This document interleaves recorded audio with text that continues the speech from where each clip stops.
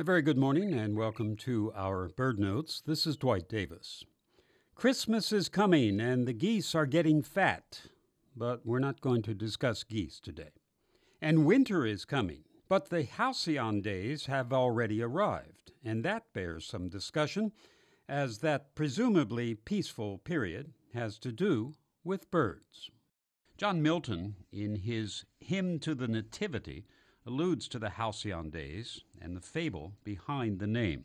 But peaceful was the night wherein the Prince of Light his reign of peace upon the earth began. The winds with wonder whist, smoothly the waters kissed, whispering new joys to the mild ocean. Who now hath quite forgot to rave, while birds of calm sit brooding on the charmed wave. Those birds of calm are kingfishers. And for how they came to be associated with the supposed peaceful and calm fortnight near the winter solstice, the halcyon days, well, that is described in Greek legend. Bullfinch begins the tale thus: Ceyx was king of Thessaly, where he reigned in peace without violence or wrong. He was son of Hesperus, the day star, and the glow of his beauty reminded one of his father. Halcyone, the daughter of Aeolus, was his wife, and devotedly attached to him. The story goes on in much detail about how Ceyx drowns in a storm, and how Halcyone throws herself into the sea in grief. Taking pity, the gods turn them both into kingfishers, and calm the water at nesting time. From this legend arose the belief that kingfishers nest on the sea for a period of 2 weeks near the winter solstice, when the waves are stilled.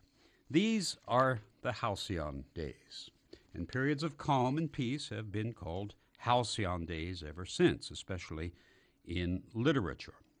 Of course, kingfishers do not nest on the open sea, nor did the little common kingfisher of Europe receive its rusty red breast by being scorched by the sun, as another legend maintains.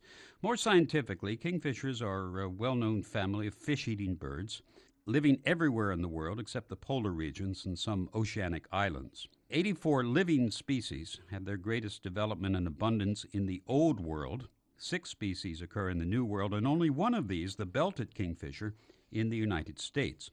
Europe also has but a single species, the widespread common kingfisher found throughout Eurasia and North Africa. Many of these species harken back to the Greek legend. The mythological lovers' names, Alcyone or Alcedo in Latin, and Ceyx, are perpetuated in the scientific names of several of the world's kingfishers. Halcyon, Alcedo, and Ceyx are all genus names for various birds, and our own belted kingfisher is Megacerla alcyone.